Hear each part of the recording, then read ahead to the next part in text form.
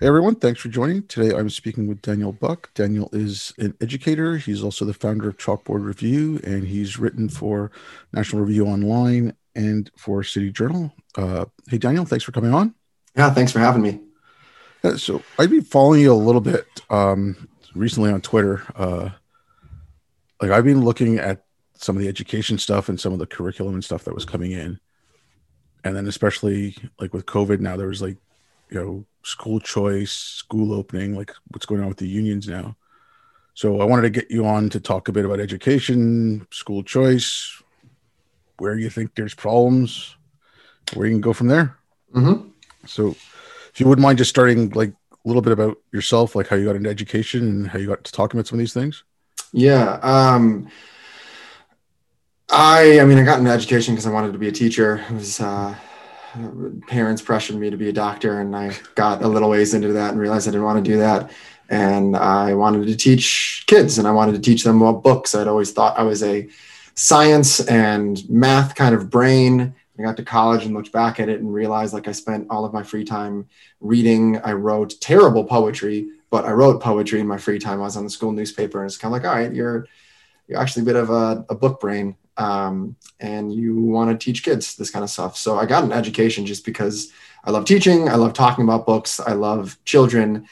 And then how I got into writing about it and speaking up on it was I went through a grad program that was just honestly a glorified degree in progressive politics, which fine if that's the politics that you ascribe to, but that's not why I went to a grad program in education. I wanted to learn how to teach kids.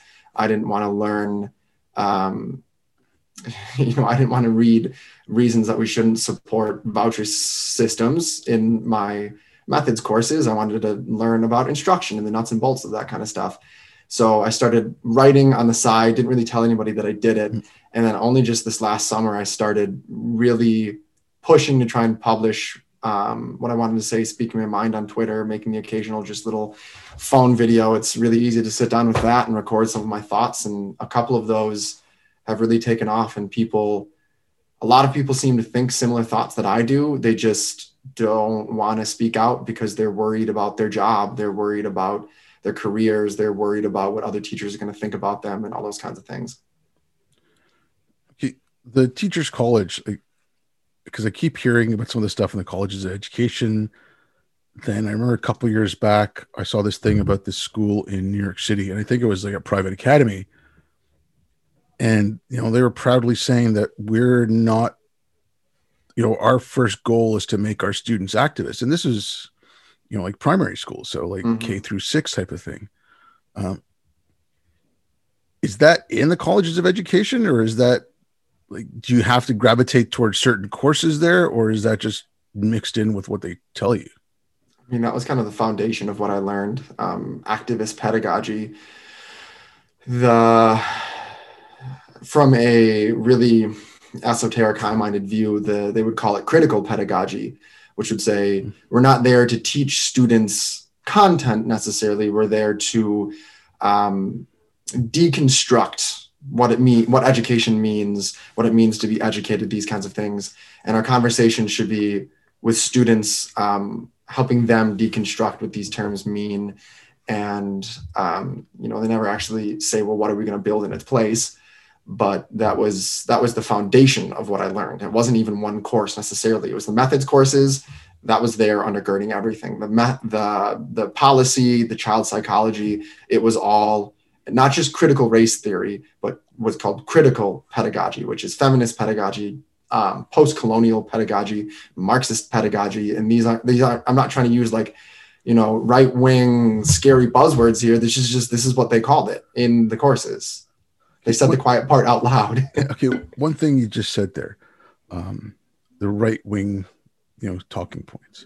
Mm-hmm. Uh, now I spoke to a couple of people about this recently, and like I see a lot of uh, similarities between the discussions around Islam and the discussions around this stuff. And my discussions around Islam going back to after 9/11, and then you had Sam Harris and Hitchens and all those people talking about Islam to some extent, but as soon as you said something, it's like, oh, that's a right wing talking point.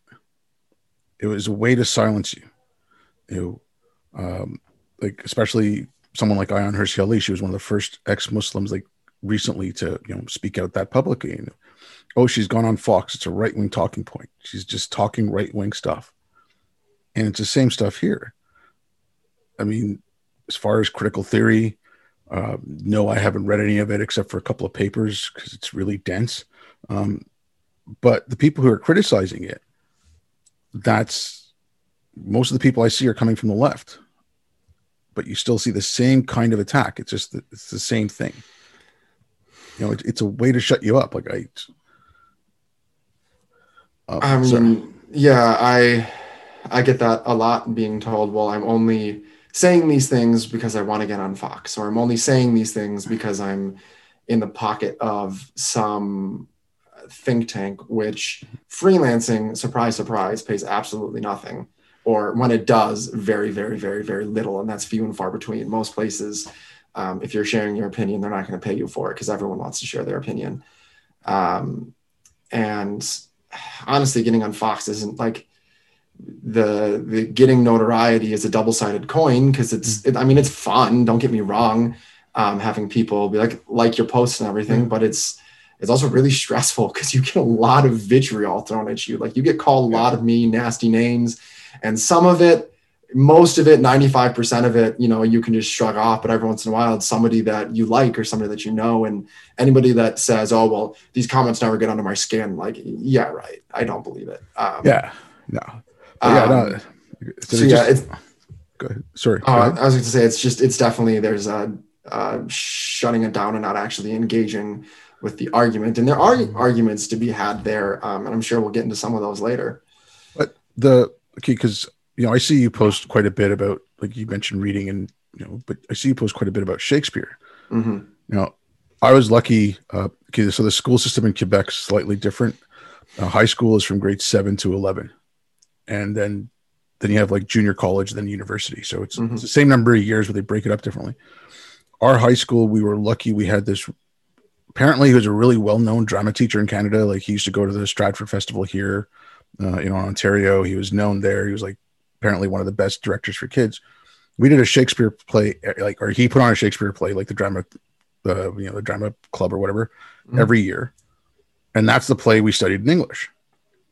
Now, obviously not every kid's going to like it, but because it was a play that we were going to be seeing and we were engaging with it that way, for the most part, everyone, the lowest scale I'd say would be tolerated, but most people enjoyed it. And, some of us got really into it. I mean,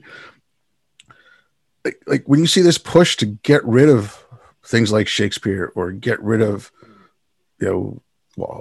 Huck Finn's always on the chopping block, and so is To Kill a Mockingbird. Like, how do you feel about that? Like, when do you see that coming? Like, especially when I see it coming from educators, that's where it freaks me out. Like, yeah, it frustrates me. I don't know, because a lot of people are like, "Oh, Shakespeare's so boring." I'm like, "Well, was Shakespeare boring, or was your teacher boring?"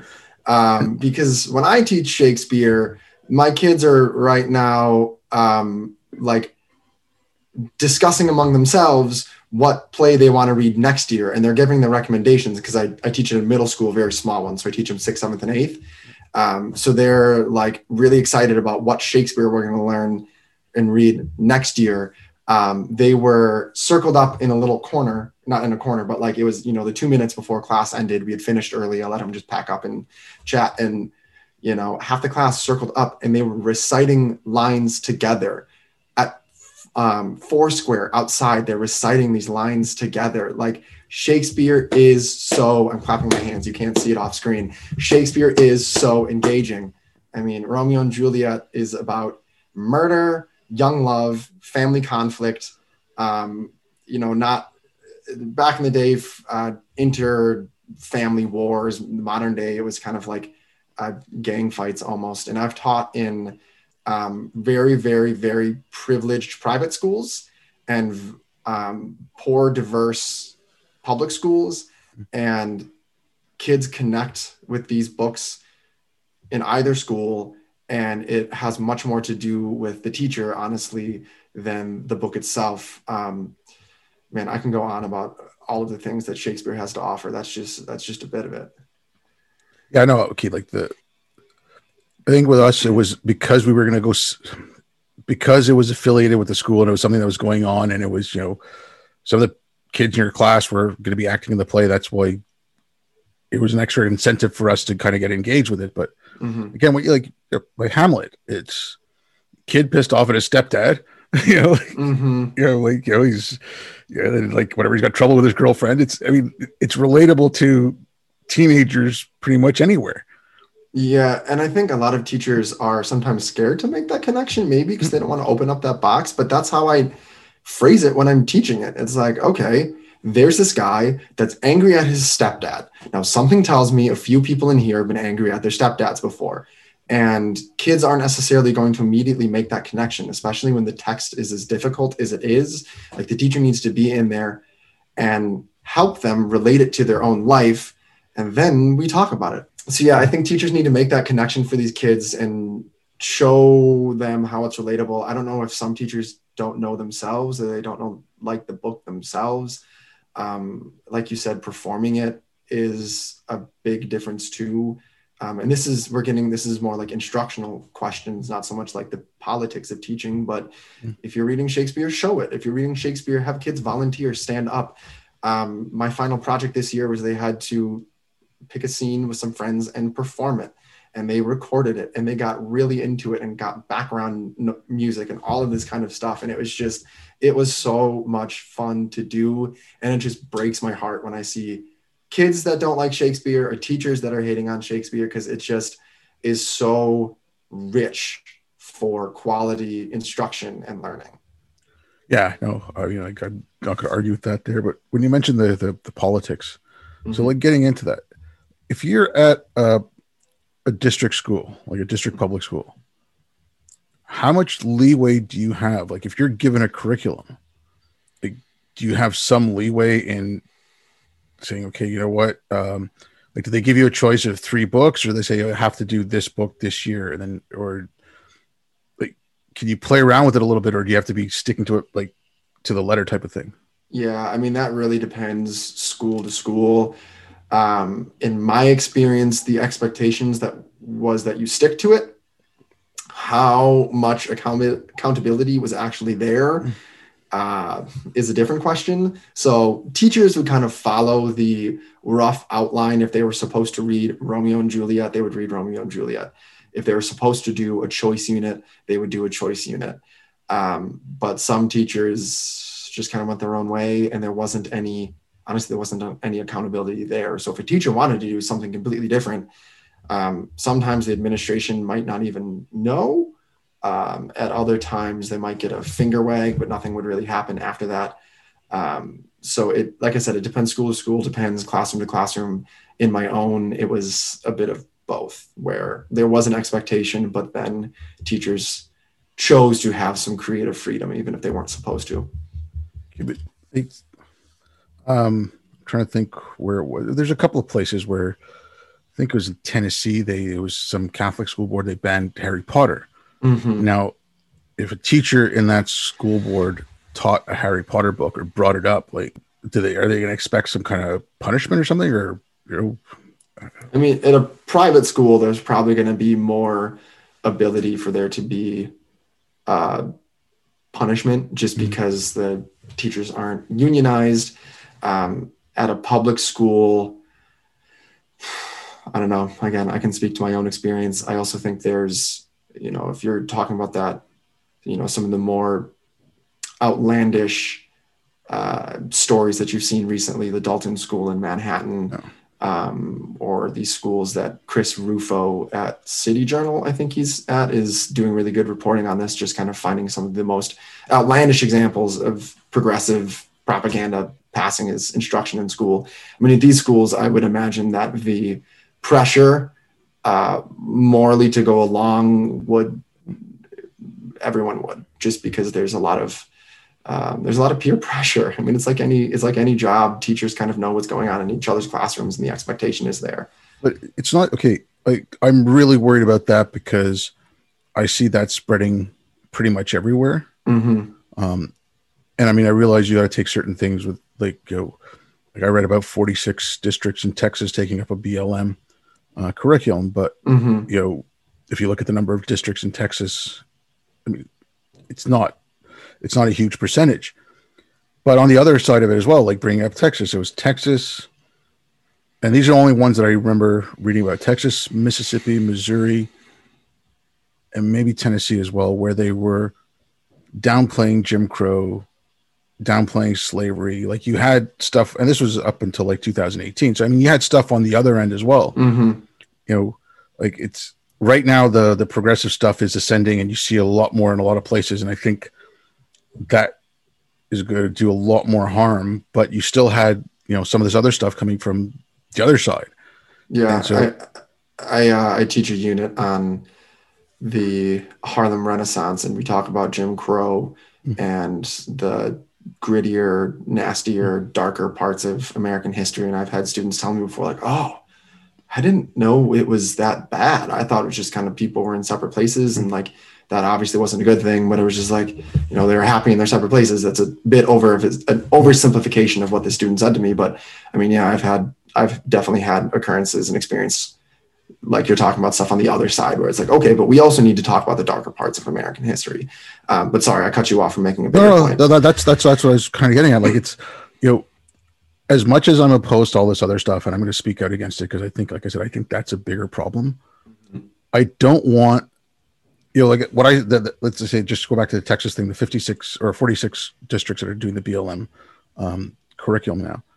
And that's an overcorrection from the other thing. Now, I don't want another overcorrection going back, in the opposite direction. Like you said, like teach the history, teach the good and the bad, show the progress that's being made, and show why the progress is being made. And I don't understand why that's so controversial to say that, okay, yeah, this country did some shitty things.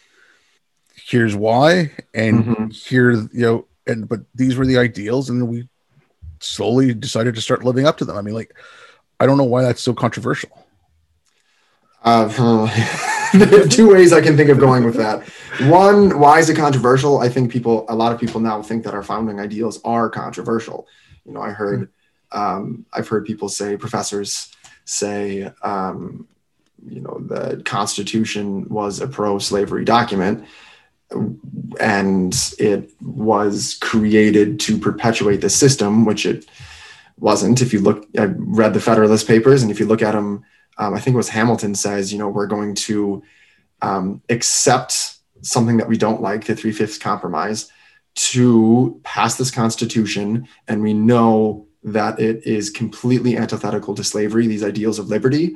And so over the course of time, this document, the Constitution, is going to eradicate this. It's not moral evil, isn't what he calls it. It's one of the framers of the Constitution is saying, we're going to pass this thing to get rid of slavery. So there's that way to go with it, where some people think that our founding ideals are controversial and that they are wrong. And I think that's just a misunderstanding of American ideals. The other controversy is who makes the decision about what we teach. There's the push by a lot in the media, by the New York Times, to teach these critical race theory ideas of history, narratives of history. And then there's a counter push, well, we need a patriotic curriculum. And we're going to craft a patriotic curriculum at the federal level to teach American ideals and all these kinds of things. And if you ask me, this gets then to the question of school choice, which is, I don't necessarily mind if one school has the 1619 project curriculum and another school has the patriotic curriculum. What if we have two schools that do one of each, and one teaches the actual just facts of the history, and then let parents decide? And something tells me neither of these ideological camps are going to actually get the test scores. Neither of them are going to have a successful education, but it's the people that are returning to, let's just teach the facts, let's teach the history, let's read good books. These schools are going to start to succeed, that are doing away with all of these culture war, stupid fights. These schools are going to start to succeed, and then people are going to flock to them. And then these other schools that are losing students then are pressured to change their ways or else have to shut down. So that kind of, and then again, that's getting to the school choice issue. But I mean, okay, like I don't want the government pushing down like the Trump 1776 thing that he had. Mm-hmm. Didn't like it. But one thing that kind of bothered me about that, okay, like I'm in Canada, so I really don't have a dog in the fight. I just think it's insane. Mm-hmm. But his thing was, I don't like the way it was written, but the 1776 Unites project, which is completely separate, has nothing to do with what Trump did, but it was actually, that was a bunch of black scholars who said, you know what, 1619 project is, we think it's false. We think it's wrong. And it's, so, I mean, there's people like Ian Rowe on it. I think John McWhorter wrote for it. Mm-hmm. Wilfred Riley. There's a whole bunch of people like Bob Woodson. Mm-hmm. And so, I mean, if it was a choice between the 1619 and the 1776 Unites, I'd probably go to a school that has a 1776 Unites, because I don't think that, I don't know if you know Ian Rowe or if you've heard of him, but I don't think he would shy away from teaching the grittier parts of slavery and Jim Crow and segregation and all that. Mm-hmm. But again, because I'm seeing it in Canada as well, where it's more post-colonial here. The critical race theory stuff is starting to come in the last year or two. Mm-hmm. But it's, we're committing a genocide against the First Nations people. It's like, no, we're not. It's things like that. Like rambling here a bit, but ramble away. Yeah, the civics stuff. Again, I was looking into this. I think there's 2 states that only require civics as a only have civics as a requirement to graduate. There's only 2. The rest of it got mixed into social science or something like that. I could be completely wrong about that, but that's what I remember seeing. Like when you mentioned kids not knowing history, but if they're not learning proper civics, if they're not learning, not just your rights, but also your obligations as a citizen. I mean, how do you expect them to learn history? Yeah, I think curriculum is a huge part of this debate that is missed out on, at least in American education circles. American education debates are much more about funding and school choice in the systems. I see a lot more of this at the UK, honestly. At least on Twitter, I engage with like UK teacher Twitter a lot, and they're arguing much more about like, well, what should our classes be? What should our curriculum be? They're also a much smaller country, which makes it easier. But this idea that, well, should students design their curriculum or should teachers design their curriculum? And that might kind of get to it, where we should require a civics class. We should require a class that teaches World War II, that, in America, that reads our founding documents, that learns about the revolution and reads the Constitution and reads the Bill of Rights. And these are things that every kid should learn. This idea that every kid, there's this base of knowledge that people ought to know, was kind of broadly accepted until John Dewey. In the early 1900s, he was an educational philosopher that said, well, there's no content that's worth learning in and of itself. It's all about, skills and centering around what the kids want to learn. And I just reject that idea, because like you said, there are some things we need to know. Like, how can we have a functioning society if in America, I don't remember the exact number, it's something like 25% of people can't name a single branch of the US government. How can you make a smart voting decision or have a valid conversation about politics or read New York Times and understand it if you don't know the basics of the government? So there's this idea that, there are things that people ought to know, and that's controversial to say nowadays, but we need to push that and advance that idea and make that argument and look at the schools that are doing that and are succeeding because of it. You've mentioned school choice a couple of times here, and like that, I've spoken to a couple of people about that as well. Now, okay, I was lucky growing up here. My parents came to Canada. We moved to Montreal, and it was just before a law passed that if your parents hadn't gone to an English school, you couldn't go to an English school. So I would have had to go into a French school. And we came over here from India.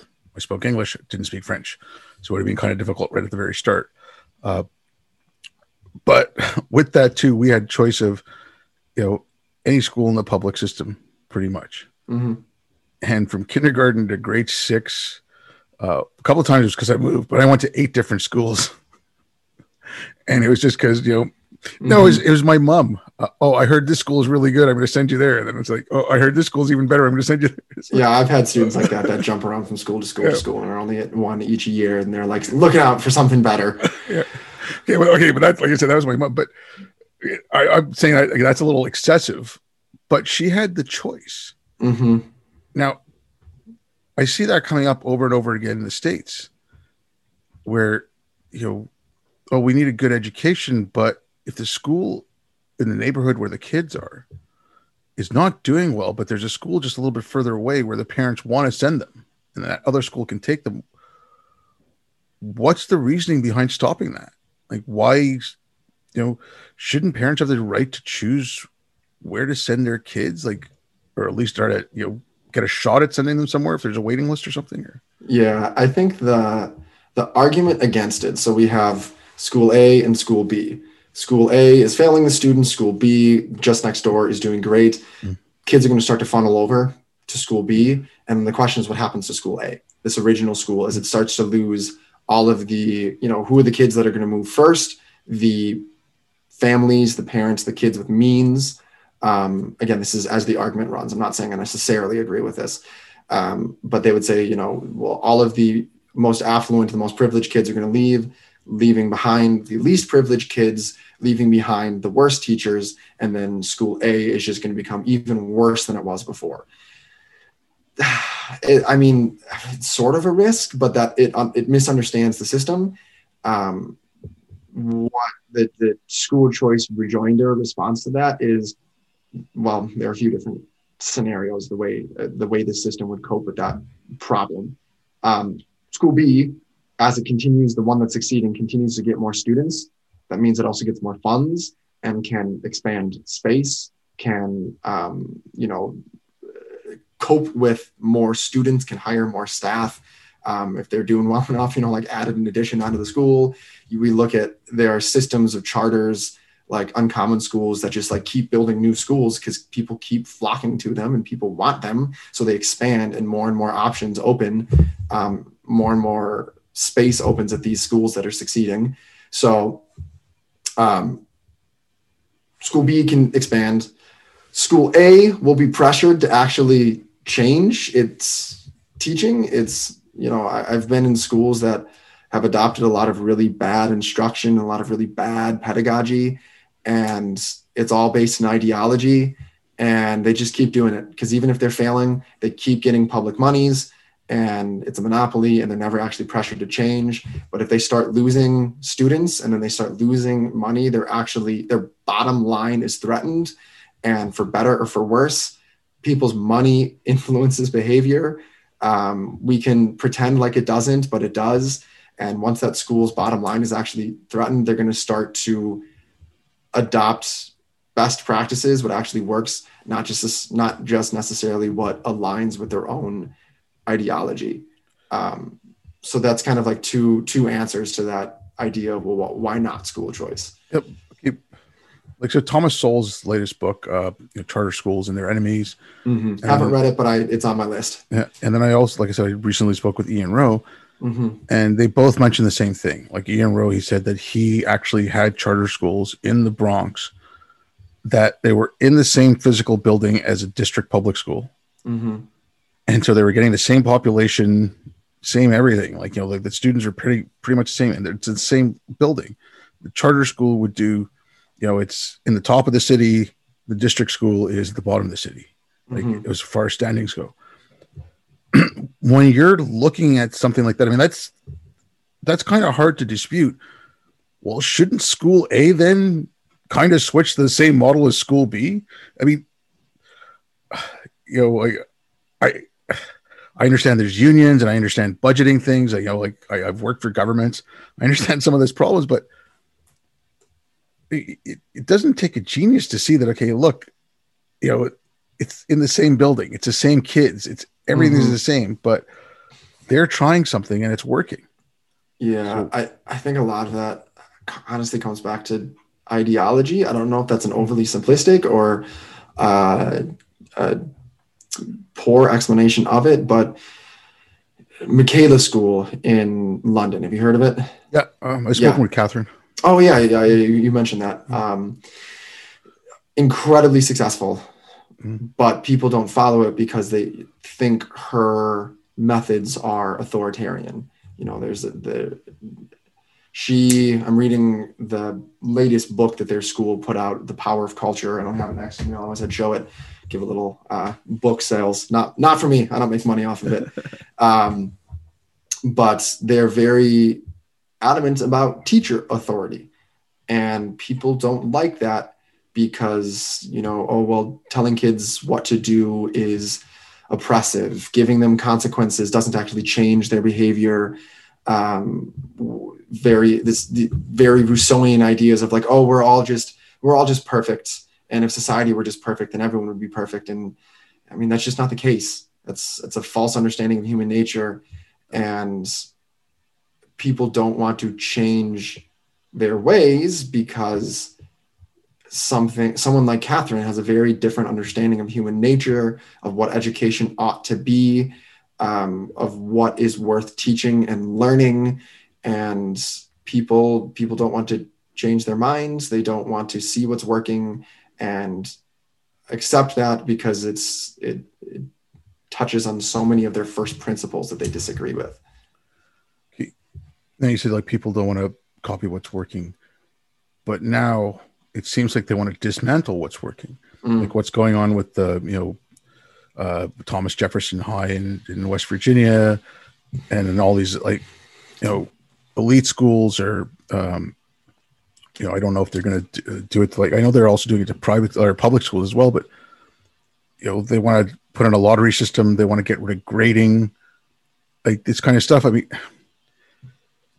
if kids aren't, like again, looking at some of the statistics, I could be wrong about some of these, so correct me, please. Like, I think Buffalo, it's only like 20% can read at grade level.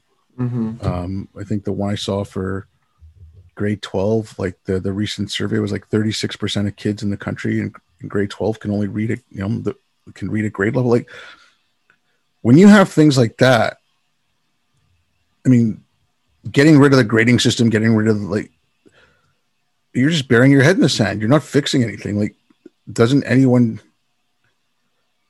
Again, I got to wonder about teachers not speaking up. And I mean, I don't want to, I know it's not just teachers, and I don't want to I'm not trying to shit on teachers or anything here, but it just there's got to be something. Like it's just, I don't understand why it's just passing through so quickly. And I know the ideology behind some of this, but it's still. There's got to be a couple of old school teachers who are like, come on, this is just, this is not good. Well, this gets back to where we started this conversation with the critical theory in universities. I was told that we overly worship the written word. And so, we put an overemphasis on reading. Like, I can't, it's just so ridiculous. It's so ridiculous. So we worship the written word, or they question, well, how much do standardized tests actually measure, right? So even if Michaela School or Uncommon is succeeding on the standardized tests, well, the standardized tests are racist. They don't actually measure anything, so we can't rely on them. They want to, the same critics of Uncommon Schools or Michaela want to use these same standardized tests to decry the disparities in the system, right? The differences in who, whites have a much higher literacy rate than African Americans. And yeah, that's an injustice. Great. But we can't use the standardized tests to decry this disparity and then not celebrate the schools that are fixing it and equalizing it. But what about, Asian, like South and East Asians? I mean, they're doing, on like the SATs and all that, they do much better than whites. So, I mean, that's a really weird white supremacist system. And okay, that thing, like I saw there was a Smithsonian but they took it down, but there's a workshop in New York City. It was an online workshop about getting rid of white supremacy culture in schools. And that was some of the stuff like objectivity, love of the written word, professionalism. I'm like, hey, I'm brown. That insults the hell out of me. I'm sorry. Like, I keep ranting with this. The numbers we use are called Arabic numerals because the Arabs stole them from India. Mm-hmm. The concept of zero comes from there. I put this up the other day. There's a quote from Plato about Egypt talking about mathematics, and he's saying, he's talking about how kids in Egypt were like human beings compared to the pigs in Greece because the pigs in Greece couldn't count, and and so, I mean, to call this like white supremacy and okay, I did a lot of work overseas, and like I said, I was born in India. I go back there. If you go, I'm not talking about like professional meetings, and I'm not talking about, schools and things like that. But if you're getting some work done and someone's going to come by and fix your cable, like here they say, we'll come there between 8 and noon. Mm-hmm. Right? They're like, yeah, we'll be there Friday morning, and then they'll show up like Sunday afternoon. Mm-hmm. And that's kind of a given. And you just kind of deal with it because all kinds of stuff happens and there's bribes and there's all kinds of other crap. So Mm-hmm. people just kind of deal with it. But to say that, okay, well, that's, punctuality is a white thing and don't expect, be culturally sensitive and don't penalize kids because they don't hand it on time. I mean, that's a racist trope that you're saying like non-white people are lazy. I mean, that's Mm-hmm. basically all it is. It's just Mm-hmm. dressed up in nice words. Mm-hmm. I mean, I know some parents, like there's that woman in Nevada who's suing, and there's some parents fighting back, but are more and more parents becoming aware of this and speaking out, or are you seeing that, or like parents just still not aware of what's going on? I think more parents are getting an eye on it. I think they're seeing what their kids are doing with online learning. I think education is kind of becoming a trending issue. It was always not so much a joke, more so a lament that politicians and commentators didn't really care about education. It was never a hot button controversial issue, but I'm seeing lots of reporting on it now, and I'm seeing articles being published on it now, and I'm seeing people talking about it because I think things are just getting more and more and more outlandish, and support for things like school choice is increasing. It's at the beginning, Mm-hmm. but people are starting to take notice. What about the openings now? Like, because I mean, we've got, okay, I don't have kids, but as far as I know, schools are open here. Mm-hmm. And I think it varies province to province. Mm-hmm. But when you have the CDC saying, there's no problem with school opening, I mean, you've got schools open other parts of the world. Why are unions kind of hesitant to open the schools? Because I don't know. I honestly don't know. I wrote a piece on this for National Review, and I tried to find a counter argument, right? Any piece I'm writing, I read the counter argument. I have a bookcase full of books on progressive pedagogy that I've read, because if I'm going to be spending my commentary side career dunking on progressive pedagogy, I need to understand it, right? I looked up and tried to find counter arguments for why schools shouldn't be open. I looked at Vox. I looked at Mother Jones, for God's sake, and there was nothing. They all were saying schools should be open. What's coming from the teachers' unions is they want teachers vaccinated before we return. Or you'll hear how many teachers need to die before schools close back down again. And it's very pathos-laden rhetoric. And it's fear-mongering of sorts. But just the science just doesn't support it. And I get it. I understand COVID is a really scary disease. And if there weren't any trade-offs, I would say, fine, leave schools closed, play it safe. But one, the science shows that schools are not a big contributor to community-wide spread of COVID. Two, they've been tracking it, and the rate of COVID being passed from students to teachers is minuscule. It is so small. It is so itty bitty. And it's a tragedy every time it happens when teachers pass from COVID. they've gotten it from somewhere else, not from schools. And again, even with that, I would understand keeping schools closed, play it safe if there wasn't a trade-off, but there is student learning, student mental health, the economy when parents have to stay home to take care of their kids during online learning. There is a trade-off. And so there is a counter argument there, but it just doesn't hold up, and it relies completely on pathos, on emotion. And like, here's where, again, school choice might, come in handy if you had that choice. Because I read about one woman, I think she moved her family from California to Colorado so she could send her kids back to school. And okay, not everyone has the luxury to be able to go from one state to the other, but if you had a couple of different schools in your neighborhood and some were open, some were closed, and you had the choice. And I've been careful to say that.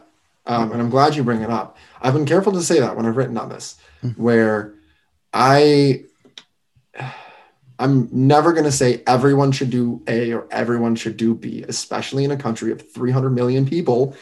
That's massive with 50 different states. But I just want parents to have a choice, right? There could be 2 schools in this local district, and one high school opens, one high school stays online. Or, until everyone's vaccinated, people can choose to go in person and sign up for classes with teachers that are in person, or stay home, be hybrid, all of these kinds of things. I just want people to have a choice to make their own determination, to look at the facts, to look at their own, what risk factors do they have? Who do they know? Who are they in contact with? What do they feel safe doing? And just to have their own choice. Okay. And I agree with that. Like, I'm sure there's some kids that are doing better, like their parents at home, the parents are helping, they're doing online learning, and they might be actually doing better than they were in school for some reason. And obviously, like I said, following this a little bit and just reading more and more about, kids are losing a year, the rates of reading and like mathematics and all that was all dropping. And it's just like, okay, so are you gonna, if kids are that far behind, you're gonna have them redo a year anyways. Like, I don't see how you can not, like, I don't see how you can just pass them without making sure that they know what they're supposed to be doing. But again, it's that choice. Like, the choice thing, is that still, like, I still don't get this. Like, is that a money thing, or is that power, or is that the opposition to it? Yeah. Why couldn't charter school teachers be unionized? They're public schools. They're just not district schools, right? So like, why couldn't they be unionized? Like, why couldn't you have a union of private school teachers as well, or whatever? I don't know. You could, just most of them don't want to. Yeah. No, I get it. It draws a certain ideology of teacher to charter schools and to private schools. Even, a lot of them are still on the left, but then they're more so the center left if they are, or the anti-woke left, or that kind of thing. The opposition to it, again, it's the worry about the schools that are losing students. It's also just a completely different conception of what education should be. I think people like you and I see educating kids as the goal. And if a homeschool or a charter school or a private school or an online school or a school in a different district is doing it best for a kid, let them follow that means, right? The educated person is the end. How they get there, the means can differ. And I think a lot of people see traditional public schools as the end, right? It's not, the educating kids isn't the end. The traditional public school is both the means and the end.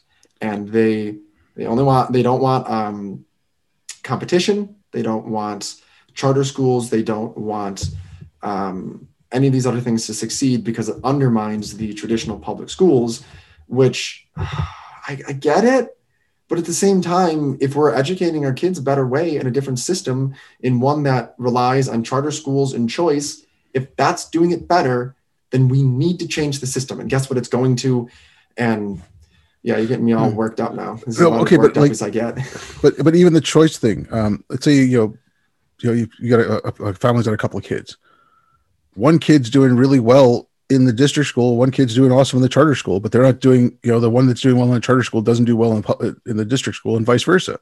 I mean, if they have that choice again, like parents want to do what's best for their kids for the most part. I mean, I know there's some out there that who could probably disagree with that, but yeah, like the whole choice thing.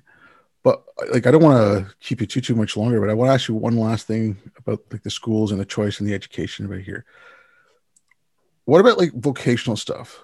I mean, so I went through high school in the 80s and I started college in the late 80s. But even back then you had that big push for go to college. I had woodshop in high school.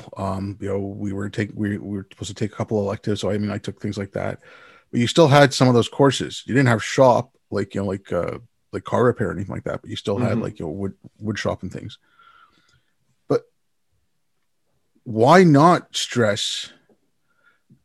Like, when did it happen that carpentry is lesser work than a philosophy professor at a university? You're providing a good service. It's skilled labor. I mean, you can teach when you're teaching a kid carpentry, you can teach that kid math. I mean, he needs to know math, or she needs to know math to work as a carpenter. Is that even a discussion at any points? Like, bringing some of that stuff back, because college isn't for everyone. I have friends who are all in trades, and some of them are better read than my friends who have like bachelors and masters, because they went to school and they stopped and that's it. Well, yeah, because they went to school and they didn't actually. I've been to college, and a lot of those kids don't do those readings. They're busy doing other things. They're not learning anything. Exactly. But I mean, like, why isn't that an option anymore? Like, because there are so many competing theories of schools and education and what they ought to be. And so many public schools are this hodgepodge of all of them. So you kind of have like this classical learning, which is like, we're going to teach the kids, we're going to teach the future aristocrats. We're going to teach them the Shakespeare, the Plutarch, the grammar, the rhetoric, the logic, the handwriting.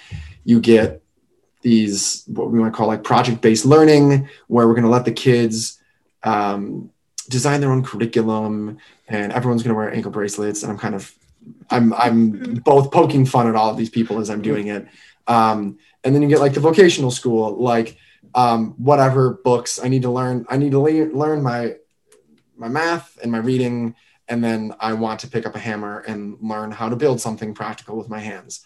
And these are like three very different ideas about what school should be. And these three ideas are fighting over, well, what are the public schools going to be? And none of them's really winning out. And so they're just a hodgepodge of all three. And that's, again, it comes back to school choice. It's like, why can't we have all three of those in a district? Why couldn't we have a classical school, a Montessori school, and a vocational school? And once kids get to high school, they can pick which one they want to go to. Yeah, but I mean, the choice for the schools, I get that. But I mean, the idea that you have to go to college.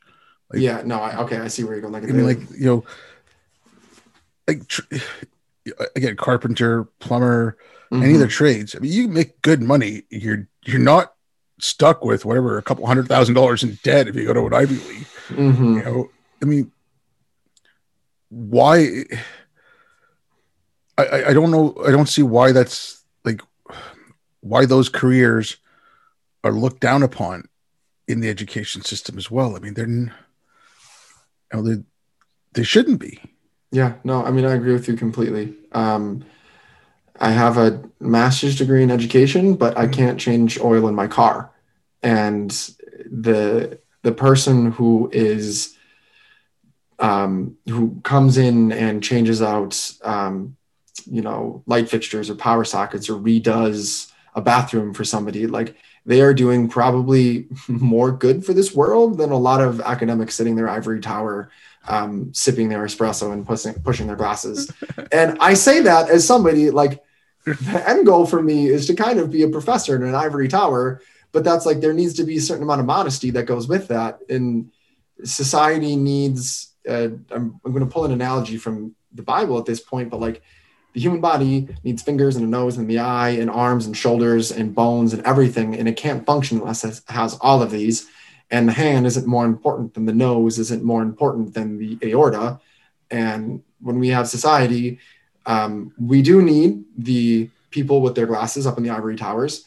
And then we also need the people that are like building the actual buildings of society. How we get back to that understanding of knowledge and society, I don't know. Your guess is as best as mine. Like you're preaching to the choir right now, though. But I mean, like, okay, certain things I can understand. If you can automate garbage collection, yeah, fine. I don't think anyone aspires to be a garbage man. Like, I really don't. Like, okay, that. But even like the working with the hands, I still think it would be good. Okay, I work in IT. I did really well academically. I was a horrible student. I got good marks. I was a really bad student, but I got decent marks, so I had a good memory. But but I like woodworking.